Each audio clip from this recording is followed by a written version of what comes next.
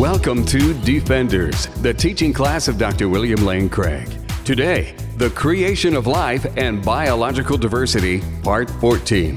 For more information and resources from Dr. Craig, go to reasonablefaith.org. To step back a moment and review where we've been, we're examining the interpretation of the creation stories of Genesis as being Jewish monotheistic myths. And you'll remember that we were using the folklorist's definition of myth, as given by Alan Dundas, is a traditional sacred narrative that seeks to ground present-day realities in primordial events. And I've argued that we should not attempt to demonstrate that these Genesis narratives are Jewish creation myths on the basis of their similarities to other ancient Near Eastern myths. We saw that the biblical stories are quite different from the Babylonian and Egyptian creation myths, and that the attempt to prove some sort of dependence between the biblical accounts and the Babylonian Egyptian accounts is fraught with conjecture and uncertainty.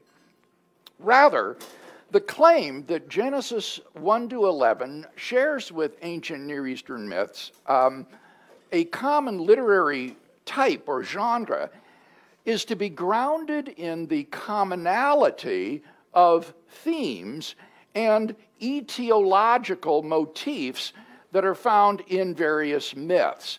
And you remember we defined etiology as concerning the attempt to show that present-day events or realities or phenomena are to be explained by grounding them in prehistoric realities and events. And Genesis 1 to 11 shares with myths in general, and with ancient Near Eastern myths in particular, the grand etiological themes of the origin of the world, the origin of mankind, the origin of certain natural phenomena, the origin of various cultural practices, and the origin of the prevailing religious practice of the day.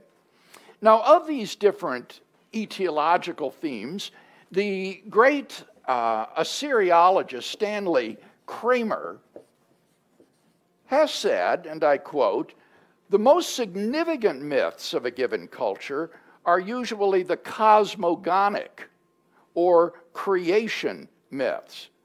Genesis 1 is obviously an etiological account of the origin of the world through God's creative activity.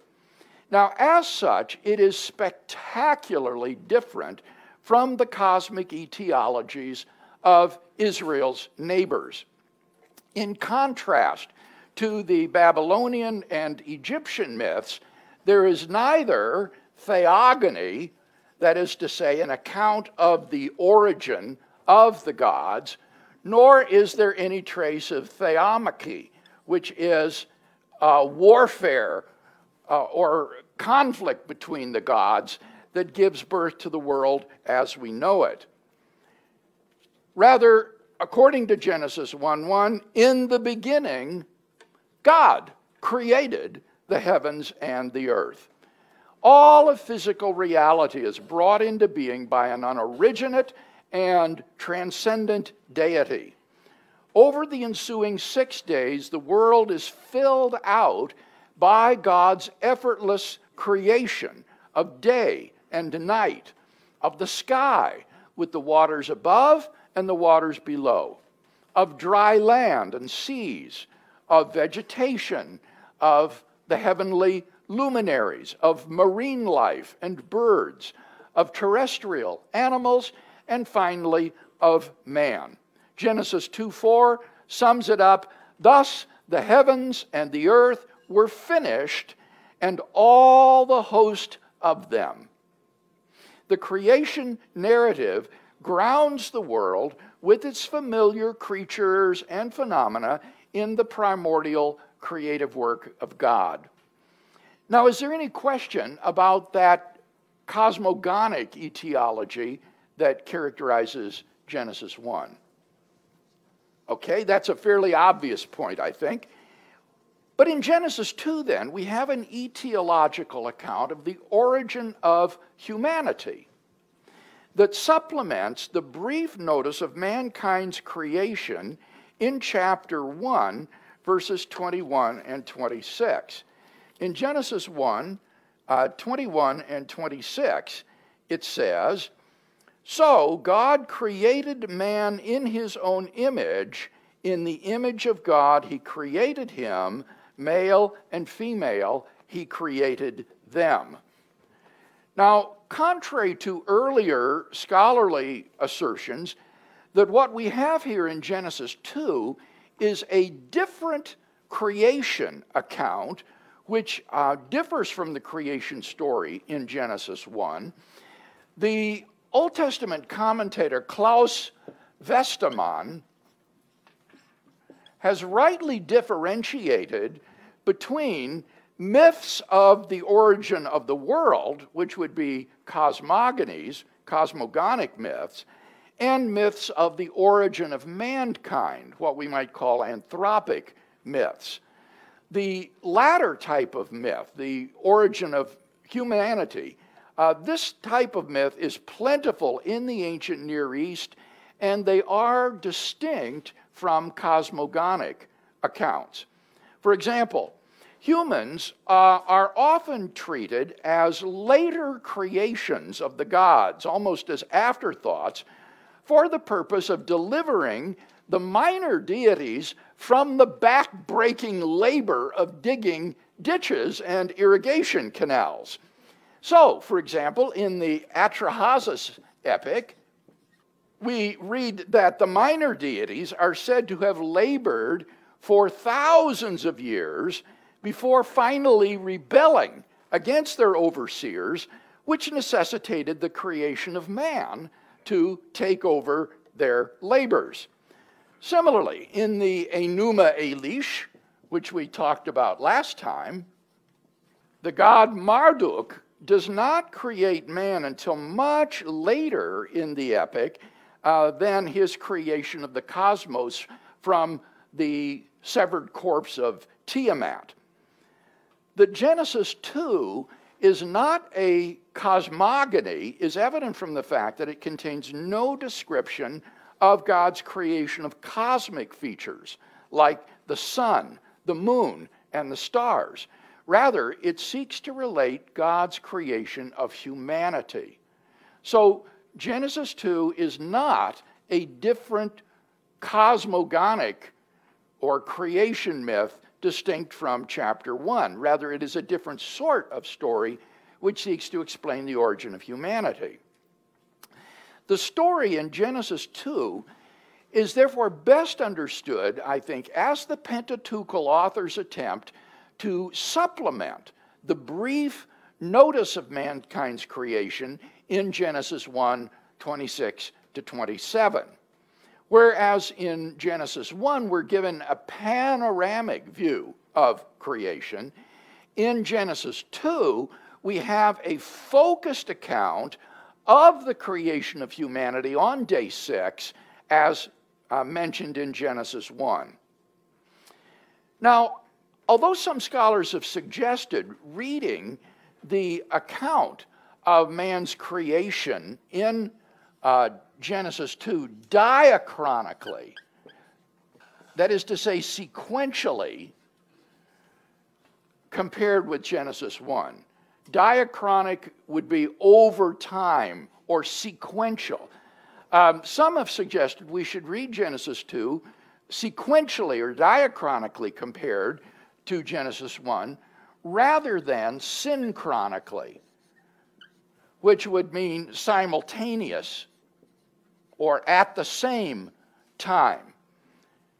So the proposal is that Genesis 2 should be read sequentially rather than simultaneously with the creation of humanity in Genesis 1, 26 and 27. But I think that this diachronic interpretation is less plausible than the synchronic view. The motivation for adopting a sequential interpretation of Genesis 2 is to allow for the existence of a considerable lapse of time between the creation of the original humans in Genesis 1 and the creation of Adam and Eve in Genesis 2, and thus the growth of a large human population that existed outside the garden. So on the sequential interpretation, the creation of Adam and Eve in Genesis 2 simply represents a special creation of Adam and Eve, even though there were people unnumbered outside the garden. Now, this motivation looks to me suspiciously concordist. It seems to arise from concerns about paleoanthropology and population genetics, and so it wants to read into the narrative a considerable lapse of time and a large human population. But there's very little, if anything, in the text itself which would lead us to think that the events of Genesis 1 and 2 are not identical, much less that they are separated by eons of time. On the contrary, let me share 3 reasons for thinking that what is described in Genesis 2 is the original creation of humanity, not some later creation of a special pair. Number 1, the purpose of the primeval narratives of Genesis 1 to 11 is to portray God's universal plan for and dealings with humanity. The purpose of Genesis 1 to 11 is to portray God's universal plan for and dealings with humanity.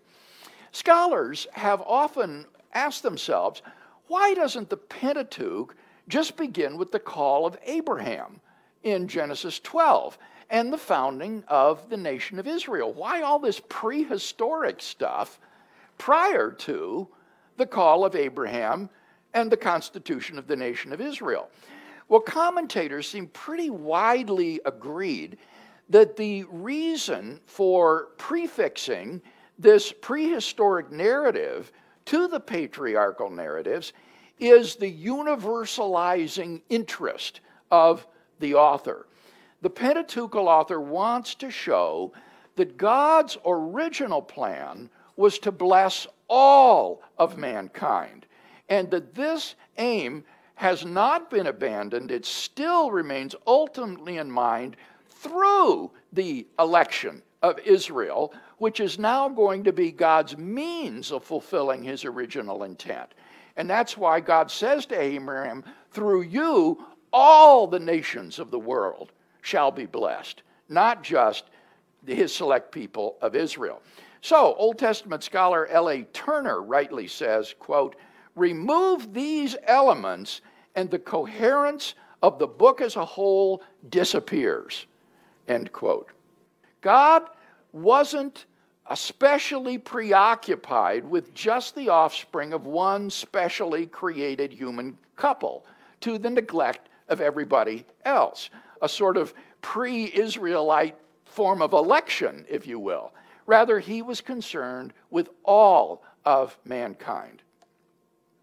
Second reason for thinking that Genesis 2 is the original creation of mankind is that a comparison of the story of the creation of man in Genesis 2 with other ancient Near Eastern creation myths show that such stories share an etiological interest in telling about how mankind in general came to exist. For example, in the Atrahasis epic, in response to the complaints of the lower deities about their burdensome labors, the mother goddess decides to create man to take over the chores for these minor gods. These stories seek to answer the question of human origins in general. Why does mankind exist? And the answer is that human beings were created basically as slave labor for the gods. Now, when you read Genesis 2 against this backdrop, you find Genesis 2 has a very similar etiological interest. It wants to explain why does mankind exist, but it gives obviously a very, very different sort of answer. Third reason for thinking that Genesis 2 is about the creation of mankind is that the account in Genesis 2, when read at face value, seems to be about human origins. The author employs the typical ancient Mesopotamian etiological formula that we've seen before. When blank was not yet, then blank. And you fill in the blanks with what you want to describe. When blank was not yet, then blank. Genesis 2, 5-7 describes the creation of the earth prior to God's creation of man in these words. When no plant of the field was yet in the earth, and no herb of the field had yet sprung up, for the Lord God had not caused it to rain upon the earth, and there was no man to till the ground, but a mist went up from the earth and watered the whole face of the ground. Then the Lord God formed man of dust from the ground and breathed into his nostrils the breath of life, and man became a living being. Notice that the author states explicitly that there was no man to do the work of human agriculture until God created man. The word Adam or Adam is the generic Hebrew word for man. It's not used as a proper name until chapter 4 and verse 1. So there was no man, no Adam, to till the earth before God created the first man. Moreover, notice that woman doesn't appear until her creation in Genesis chapter 2 and verse 22, when God puts Adam to sleep and creates a woman out of his side. Among all of the animals that God forms and brings to Adam, Genesis 2:20 says, there was not found a helper fit for him. God therefore creates a woman and presents her to the man. And here we have in detail, I think, what Genesis 1:27 says in summary, male and female he created them. Prior to the creation, there simply was no man and no woman. Notice too the name that is later given by the man to his wife, which is said to mean the mother of all living. That's in Genesis 3:20. He calls Eve the mother of all living, is at face value an affirmation of her and the man's universal progenitorship of all of mankind. She is the mother of all living persons. So for these reasons, the story of man's creation in Genesis chapter 2 is not plausibly intended by the Pentateuchal author to be a sequential account distinct from and later than the creation of man in Genesis 1, 26 and 27. Rather, it is a more focused or detailed rendition of that same event. Now, in the closing comment of the story, etiology comes explicitly to the fore. Genesis 2:24 says, therefore, a man leaves his father and mother and cleaves to his wife, and they become one flesh. And the man and his wife were both naked and were not ashamed. Now notice here, the man and the woman have now become man and wife. Marriage is thus God's plan for man and woman and is grounded in the primordial creation of man and woman as his helper. The marriage relationship is then the proper sphere for human sexual activity.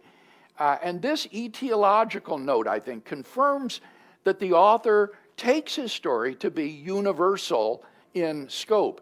Marriage is not plausibly taken to be merely God's special provision for this specially created couple. Rather, it is his intention for all of humanity. Any comments or question then about the presence of etiological motifs in Genesis chapter 2? Steve? Yeah, when I was a young kid, I was brought up sequentially. Oh, really? Yes, and it was told that humans were on the earth, the fall, and they were all darkened. Their consciences were seared. They were not alive spiritually. They were cut off from God. So God created Adam, gave him the law to revive the conscience, and that happened when he sinned and was under the curse immediately. And so then, because we're made of all one blood, everybody, all one life from God, then that revived they felt sin. It revived their conscience. And it looked like she's the mother of all living because his descendants are now alive to God spiritually until the sin. And that if you look at why Cain was cast out and he was afraid of dying, he wasn't afraid of being killed by future generations of their own children. There were other people around. Yes, I think that the story of Cain's wife is the single thread to which the sequential interpretation proponents might appeal. That Cain is able to get a wife. Where did she come from? And then he's afraid that other people are going to kill him. And so God puts a mark on him. This is a shred, I think, of evidence that you might say, well, there are other people outside the garden. But it would equally be plausible to say that he married his sister and that he feared blood revenge, where the blood relatives of someone that's murdered are obligated to go kill the person who did it so that any brothers that he might have had would be out for him. But that's a quite different story, you notice. That's in Genesis 3, the story of that's 4, actually, Genesis 4, the story of Cain and Abel. And that's very different from the creation story in Genesis 2. And moreover, in the interpretation you suggested, Steve, it not only makes the creation story of man in Genesis 2 non-universal, but the fall as well. Because these people outside the garden, you said, are also fallen, their consciences seared, and so forth, which would make sin's entry into the world something that didn't just happen in the garden. So I think that this sequentialist interpretation is reading enormously between the lines and really doesn't have much to commend it. As I say, I think the main motivation for the sequentialist interpretation is to deal with the data of paleoanthropology and population genetics. They want to get a large human population outside the garden, which has left fossil evidence of ancient hominins and which would explain the genetic imprint on living persons. It tries to avoid the problem of having all of humanity originate recently from a single couple. Okay, etiological motifs concerning natural phenomena. We've looked at motifs concerning creation and concerning humanity. Etiological motifs concerning natural phenomena are also evident in Genesis 1 to 11. Such motifs are especially obvious in the account of Genesis 3 of the primordial couple's disobedience to God as a result of their seduction by the serpent in the garden. In the punishments pronounced by God upon the serpent, the man, and the woman, etiological motifs abound. Let me read to you from Genesis chapter 3, 14 to 19. The Lord God said to the serpent, "Because you have done this, cursed are you above all cattle and above all wild animals. On your belly you shall go, and dust you shall eat all the days of your life. I will put enmity between you and the woman, and between your seed and her seed. He shall bruise your head, and you shall bruise his heel. To the woman, he said, I will greatly multiply your pain in childbearing. In pain you shall bring forth children. Yet your desire shall be for your husband, and he shall rule over you. And to Adam, he said, because you have listened to the voice of your wife, and have eaten of the tree of which I commanded you, you shall not eat of it. Cursed is the ground because of you. In toil you shall eat of it all the days of your life. Thorns and thistles it shall bring forth to you, and you shall eat the plants of the field. In the sweat of your face you shall eat bread, till you return to the ground. For out of it you were taken, you are dust, and to dust you shall return. In this account of God's judgment, the serpents slithering on the ground is clearly said to be the consequence of God's judgment for its seduction of the couple. That's why snakes crawl on their belly on the ground. Similarly, however we interpret the woman's subjection to her husband, the explanation for the terrible pain that women experience in childbirth is attributed to the first woman's disobedience. Finally, the toil of farming is attributed to the fact that the land is cursed because of the man's disobedience. And thus these natural phenomena, with which later Israelites would have been all too familiar, are explained in terms of our primordial parents' fall into sin. While the story in Genesis 3 does not offer an etiology for evil as such, the deceitful serpent simply shows up in the garden opposing God, still it does offer an etiology for human misery as the result of sin. In the ensuing narrative, climaxing in the flood story, we have what Old Testament scholar Gerhard von Rath has called an increase of sin to avalanche proportions, as man devolves from bad to worse until, according to Genesis 6:5, God sees that the wickedness of man was great in the earth, and that every imagination of the thoughts of his heart was only evil continually. Genesis 6:5. Though the story of the fall does not contemplate the later dogma of original sin, that is to say, the dogma according to which the sin and guilt of Adam are imputed to every member of his posterity. You don't find that in Genesis 3. That's in Romans 5. Although the story doesn't contemplate the later dogma of the original sin, still it does portray the disobedience of the first couple as the floodgate through which sin entered into the paradise created for them by God, leading to their expulsion from the garden to eke out a life from the cursed soil, cut off from the tree of life, and thus doomed to death. Any question about those etiological motifs in Genesis 3? James. Bill, it's been a long time since we discussed this, but just remind me, because it's been a long time. What is your what's your position on the origin of evil? Superlapsarianism, or I mean, is it appropriate to go into that? I'm trying to tie this back into what we're discussing, if it's all right to. Yeah. Okay. Well, I see evil as originating in creaturely free will, whether human or satanic, a kind of satanic fall before the human fall. And I would see that the cross is decreed in light of the fall that God foreknew would happen as his remedy for human sin and disobedience.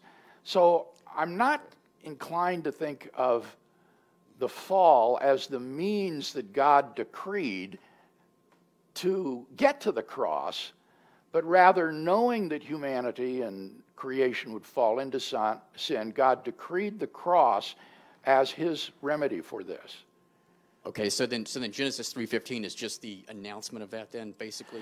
Well, I didn't take a position on that here, James, because commentators disagree on how to interpret this enigmatic phrase that you shall bruise his heel and he shall crush your head. Does this just talk about the enmity that exists between human beings and snakes? That they bite us on the feet and we try to kill them and stamp them out? Or is this a prophetic foreshadowing of some sort of redeemer who would come and crush the forces of evil that are represented by the snake, and in so doing be himself in some way injured? And so people have often taken this as a foreshadowing of Christ, who crushes Satan, but in so doing is himself killed on the cross. And I'm not taking a position on that here. Okay, thanks. So the focus here is on these etiological motifs. I think you see how the Pentateuchal author several times in this story grounds realities that Israelites would have been familiar with, like dealing with thorns and thistles in their farming, or pain in childbirth, and so forth. It's grounded in this primordial fall. Yes, Ben's son. Now, I don't remember your name. Duran. Pardon me? Duran. Duran, okay. Like the band. I was just wondering, I've always wondered about the detail of woman being created from man's rib. Yeah. If you found any kind of parallels or hints at maybe in any other ancient literature. I think I'm fairly confident that there are no parallels to this in ancient Near Eastern literature. These are generally myths simply about the creation of humanity in general, and there doesn't seem to be any sort of special focus on the creation of woman as man's companion. That seems to be unique to this biblical account. Any reason why it's the rib and not, say, as pinky? Or well, something? again, one can speculate. Is this meant to indicate their equality before God? Both recipients of God's love and grace, both in his image. It says in Genesis 1, in the image of God, he created them, male and female. He created them. So they're both in God's image, despite the fact that the woman is created derivatively from man. Perhaps it might also symbolize the motif that she was created to be man's helper. It's striking that God doesn't first create a woman and then says it's not good for her to be alone. I'm going to create a man to be a helper to her. That would have been, I think, inconceivable in patriarchal Israel. The woman is created to be the man's helper. So by being created from his side, this could indicate that she is his equal in being in the image of God, and yet derives from him and is therefore meant to be his helper. But I'm speculating here and not taking a firm position. Yes, Bruce? Wouldn't that sequence indicate God creates man? You had the creation first, then you had the perpetuator of the creation in woman coming second. That would seem to be If the we right interpret this as the same event of Genesis 1, 26 and 27, then obviously there's a time gap between the creation of Adam and the creation of Eve. But it would still be the same event described in Genesis 1 and Genesis 2, rather than the creation of some special couple eons after the initial creation of humankind. I'd agree. Now let me go on to the final point so that we'll break at a good point. And that is that among the most important and obvious etiological motifs in Genesis 1 to 11 are those related to the establishment of religious practice in Israel.